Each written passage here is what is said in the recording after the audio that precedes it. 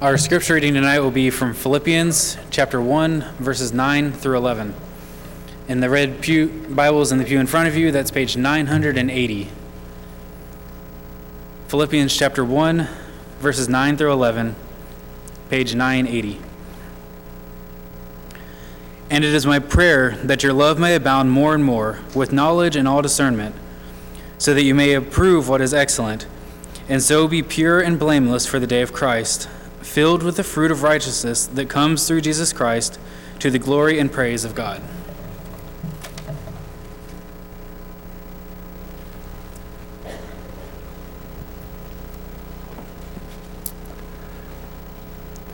Over the last several weeks, we've been talking about love, especially on Sunday nights. That's been our series.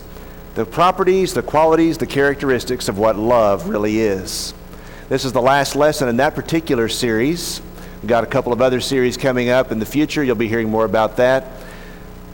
But we need to really, as God's people, stop and ask ourselves the question, would people say that I am a loving person? Would people say that love is what I'm really all about? Because when you read the scriptures, you cannot escape the fact that while God's people are to be all about truth and all about standing for what's right, God's people are also known by their love. Have to be. As you read through the passages of the New Testament and you think about what it teaches concerning love, you'll notice this. The Bible indicates that love is excellent. It is the more excellent way. 1 Corinthians chapter 12 and verse 31. The Bible indicates that love is not only the more excellent way, but it is the fruit of the Spirit. If God is really having His way with me, love is one of the evidences that that's true. If God's really having His way in my life, if He's doing what He wants in my life, then love is the fruit that's produced by that. The Bible indicates that love is a mark of discipleship. By this, Jesus said, shall all men know that you are my disciples, if you love one another. You know, we ought to think about that as God's people, as the church sometimes. We ought to think about the fact that love is a means by which the world can know who are truly disciples of Jesus Christ, by the way that we care for each other, the way that we love each other. The Scripture says that love is a prerequisite for our faith. Neither circumcision nor uncircumcision avails anything, Paul says in Galatians 5 verse 6, but a faith that works through love. You think about that. He says that the faith that I have in Jesus Christ, that a faith that I have in the Bible and what it teaches, that it's to work, it's to be put into action through love. If my faith is working through anything other than love, it's not pleasing to God. It's a prerequisite. I do what I do as a Christian because I love. I act out of faith because of love. Love is to be the lifestyle of a Christian. Ephesians chapter 5, verses 1 and 2. The Scripture indicates that we are to walk in love. Everything about us demonstrates that caring for people, loving our neighbor, loving people, loving God. It's what we're all about. You can't miss this as you read through the pages of Scripture. This is, there are some things, some doctrines, some ideas that are really, really big doctrines and ideas in Scripture. You can't escape the idea that love really is one of the major big doctrines in all of the Bible. As a matter of fact, when people ask Jesus, what's the greatest command out of all that you read in the Old Testament, from Genesis to Malachi? What's the greatest command? Jesus said, here it is. Love the Lord your God with all your heart, soul, mind, and strength. Deuteronomy chapter 6, verses 4 through 6. And Jesus said there's a second one. Love your neighbor as yourself. Leviticus chapter 19, verse 18. Love is the greatest command. Love God, love your neighbor as yourself. Love itself is an attribute of God. 1 John chapter 4, verse 8 tells us that God is love.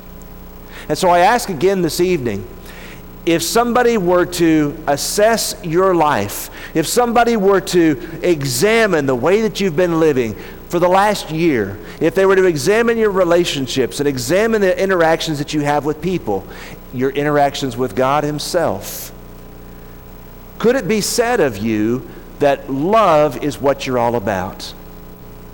We need to think about that question. We need to make appropriate changes and repentance. This evening, I want us to spend just a few minutes thinking about the idea that's found in 1 Corinthians chapter 13, verse 6. In 1 Corinthians chapter 13, verse 6, the Apostle Paul, explaining some of the characteristics, the attributes of love, says this: love does not rejoice in iniquity, but rejoices in the truth. You know, there's a lot. We read that passage, 1 Corinthians chapter 13, verses 4 through 8. We read those verses at weddings and at appropriate occasions when two people are in love with each other. Love is patient, love is kind, love doesn't behave rudely. We read those words, but we need to stop and think about what they mean. What does it mean when Paul says, love does not rejoice in iniquity, but rejoices in the truth? What does that mean? If I'm going to really love and care for somebody, if I'm going to really show the kind of love that God shows, if that's going to characterize my life, what does it look like that love does not rejoice in iniquity? By the way, that word iniquity, it means sin. It means that which is unclean. It means that which is improper, that which is defiled, that which God says is wrong. Love doesn't rejoice in that, but rather love rejoices in truth. There is such a thing as truth. God's word is truth, John 17, verse 17. And so love doesn't rejoice in iniquity, but it does rejoice in the truth. 3 thoughts to carry with you this week as we think about love not rejoicing in iniquity, but rejoicing in truth. Thought number 1 is this: if I really love somebody, if I genuinely am concerned about them, I will be cautious not to celebrate sinful choices. If I really care about somebody, I've got to be cautious. If I really love them, I've got to be cautious not to celebrate, not to encourage, not to give affirmation to that which God says is wrong, is sinful. We need to think about this aspect of love. Open your Bibles to a couple of passages with me. Isaiah chapter 5 and verse 20, Old Testament. Isaiah chapter 5 and verse 20. The prophet Isaiah was preaching to people who just had everything in their lives mixed up. And he was trying to get them to think about the implications of what they were doing. And here's what he says in one of his sermons to the people that were living wicked lives, compromised lives. In Isaiah 5 and verse 20, Isaiah writes this: woe to those who call evil good and good evil. Woe to those who put darkness for light and light for darkness, who put bitter for sweet and sweet for bitter. I want you to notice something about that verse. He's not saying that these people necessarily are practicing evil. What they're doing, if you watch very carefully in the verse, they are just calling that which is evil good. They are calling that which is good evil. And by what they're saying, they're giving approval to things that God says are wrong, are sinful. It's not loving to do that. It's not right to do that. Jeremiah speaks of much the same kind of situation. In Jeremiah chapter 8, verse 12, he preaches to people and he says, you people are so mired in sin and you've been celebrating it so long that you have forgotten how to blush. You know, sometimes when something offends us or something is really, it cuts at our conscience, I think this is wrong and I know that I shouldn't be involved in this. You can kind of feel the blood rushing to your face, you know, when this comes up. Jeremiah said, that's not even happening with you anymore. You don't even know how to blush anymore because you've been practicing and celebrating and encouraging sin so long. It doesn't even faze you. It doesn't even change you. I'll be cautious if I love people not to celebrate their sinful choices. Turn in your Bibles to Romans 1, verse 32. Romans chapter 1 is a litany of a number of things that were evident in the life of Gentiles. They were just living lives, Paul says, that were rank and sinful and immoral. And Paul lists a number of the things that they were doing. And then when he gets to the end of that list in Romans chapter 1 verse 32, here's what he says. He says, people who know the righteous judgment of God, that those who practice such things are deserving of death, they not only do these unrighteous, ungodly things, but watch the end of the verse, but they also approve of those who practice them. So it's not just that the people are practicing things that are immoral. Paul says, the Apostle Paul is writing, and he says, it's wrong to even approve of those things that are immoral, that are wrong, that are unrighteous. We need to think as God's people about what we're giving our approval to, what we're celebrating. There are a lot of requests that we get. There are a lot of people in our lives, you know what I'm talking about, who want us to say, that's great that you're doing that. That's great that you're making that decision. If I really love somebody, I need to think about this. Ephesians 5 verse 11 tells me not to have fellowship, not to have participation with what the Bible calls the unfruitful works of darkness. Don't have fellowship with those things. We as God's people need to think about sin. And I'll tell you why that's true. If I really love somebody, what does sin do to people? I mean, really. There's pleasure in sin for a season. The reason why people sin is because sin looks like the right thing to do. It looks like a good opportunity. It looks like it's going to be enjoyable. It looks like it's going to be pleasurable. And so the reason why people sin is because they're looking for that joy, that pleasure that sin promises. But what does sin really do to people? Jesus says in Mark chapter 8, verses 36 and 37, what shall it profit a man if he gains the whole world and does what? Loses his own soul. You want to know what sin does?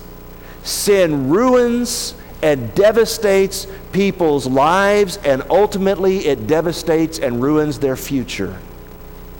If I really love somebody, I've got to have that view of sin. I've got to have that view of what it does to people, because that's God's view. Love does not rejoice in iniquity, it rejoices in the truth. I have to be, as God's person, I have to be careful that I don't approve or celebrate that which is sinful. Not if I love people, not if I care about their souls. Second, as we think about what love does, it doesn't rejoice in iniquity, it rejoices in the truth. If that's true, then I'm going to be honest with people. You know, it's fashionable to really care about people's feelings and to maybe not tell all the truth, maybe twist the truth just a little bit. But if I really care about people and if I really want to love them, I'm going to have to be honest, because love rejoices in the truth. Love loves it when truth is a part of and the foundation of a relationship. Love looks for those things. In John chapter 8, verse 32, Jesus promised people that if they abide in his word, they are his disciples indeed. And he says in John 8:32, you shall know the truth, and the truth shall set you free. Truth has benefits. And one of the benefits of truth is that it frees us. It allows us to live in the way that God always intended for us to live. That's what truth does. In Matthew 5, verse 37, Jesus told his disciples, let your yes be yes, let your no be no. Remember? And what he's getting at in that passage is this. You don't need to use a bunch of deceit and a bunch of vows that you may or may not keep in order to try to impress people with how committed you are to their cause. Jesus says, if you tell somebody you're going to do something, do it. Be dependable, because that's how love works. If God says he's going to do something, you can depend that he's going to fulfill his word. Let your yes be yes, let your no be no, because you love people. In Luke chapter 20, verse 20, there were people who came to Jesus and they asked him some questions. And you probably remember this on a number of occasions in Jesus' life. The Bible tells us there in Luke 20, verse 20, that they weren't asking because they really wanted the answer to the question. They were asking because they wanted to catch Jesus in his words. They're not asking sincerely. So my question is this: are they asking because they love Jesus and because they love the truth? And quite the opposite. We need to make sure that we are dependable, that we're sincere in our interactions with others. In Acts 24, verse 16, the Apostle Paul said, I've always tried to live with a clear conscience before God. You want to know why he did that? Because that's what love does. Love does not manipulate. It is not deceitful. Love tells the truth. Love is dependable. Love does what it says. I would say this, though, as well. We need to think about something. In Galatians 5, verse 22, the Bible indicates that the fruit of the Spirit is love and joy and peace and patience and kindness and gentleness. Sometimes just because we know something that's true doesn't mean that we have to tell people. Just because I have information that I'm sure is true, and maybe it's information about you, or maybe it's information about your life, just because I have information does not mean that I have to say everything that's true. God's people need to be kind and thoughtful and gentle, speaking the truth in love, Ephesians chapter 4, verse 15. Considering others and doing unto them as we'd have them do unto us, Matthew 7, verse 12. Consider this. Jesus knew the truth about Judas, but it wasn't until the Last Supper that the rest of the disciples knew. The Bible tells us that, doesn't it? Did Jesus know the truth? Yeah. Did he know what was going on in Judas's heart early on? Yeah. John 6 mentions that. But then when you get to the Last Supper, Lord, who is it? Just because you know something to be true doesn't mean that you have to say everything that you know.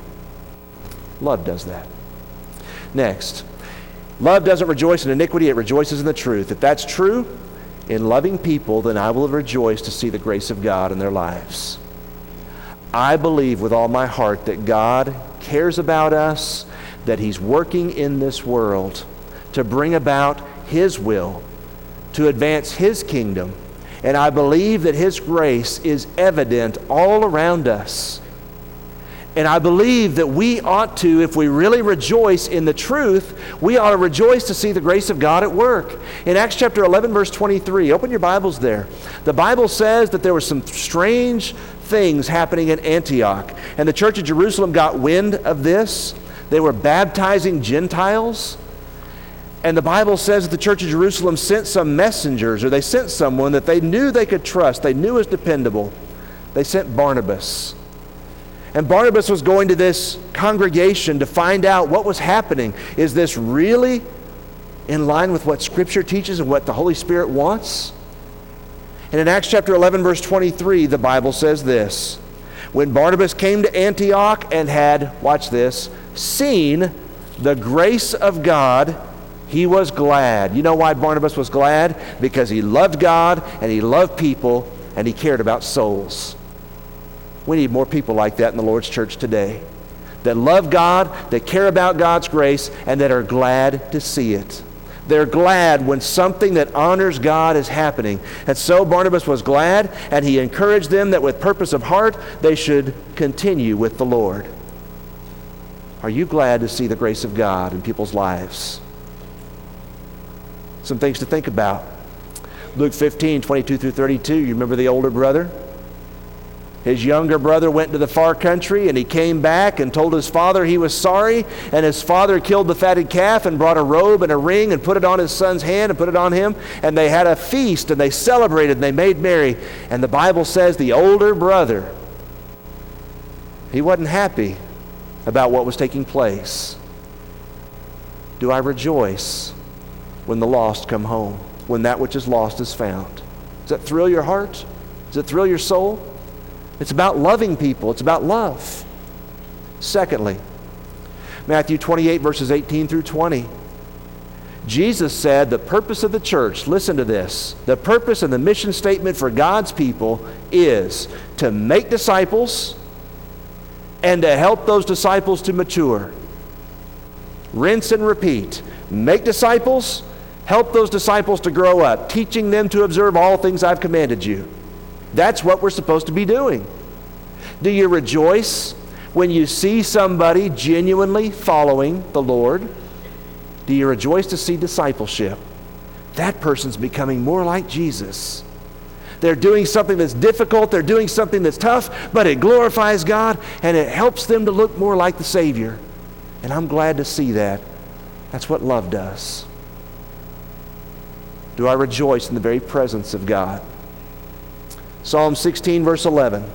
At your right hand are pleasures forevermore. In your presence, O God, is the fullness of joy. When we gather for worship, when we worship privately, is it a joy to come into the very presence of God? Love rejoices in the truth. Love rejoices in the God who cannot lie. Titus chapter 1, verse 2. Love rejoices to be in the presence of the God who cares about us and loves us. Could it really be said of you? Could it be said of me? Love is what you're all about. Demonstrating the kind of love that we read about in the New Testament, that's what you're really all about. I'll tell you this, Jesus said love's what makes his disciples distinctive. It's what sets his disciples apart. Is that evident in the way that we treat others? Things to think about from the Word of God. Thank you for your kind attention this evening. Get your songbooks and open to the song that Michael announced just a moment ago. Maybe you need to respond to the gospel. You've been studying, you've been reading, you've been learning about what it means to be a child of God, and you realize that you need to make that commitment this evening. I want to love God with all my heart. I believe in Jesus Christ. I will repent of my sin. I will confess his name. I will be baptized for the remission of my sin. That's what you need to do if you want to obey the gospel. Be baptized. That's the point at which an alien sinner comes into a right relationship with Jesus Christ. If you're ready to make that commitment this evening, if you need to respond and ask for prayers, whatever you need, won't you come all together? We stand and while we sing.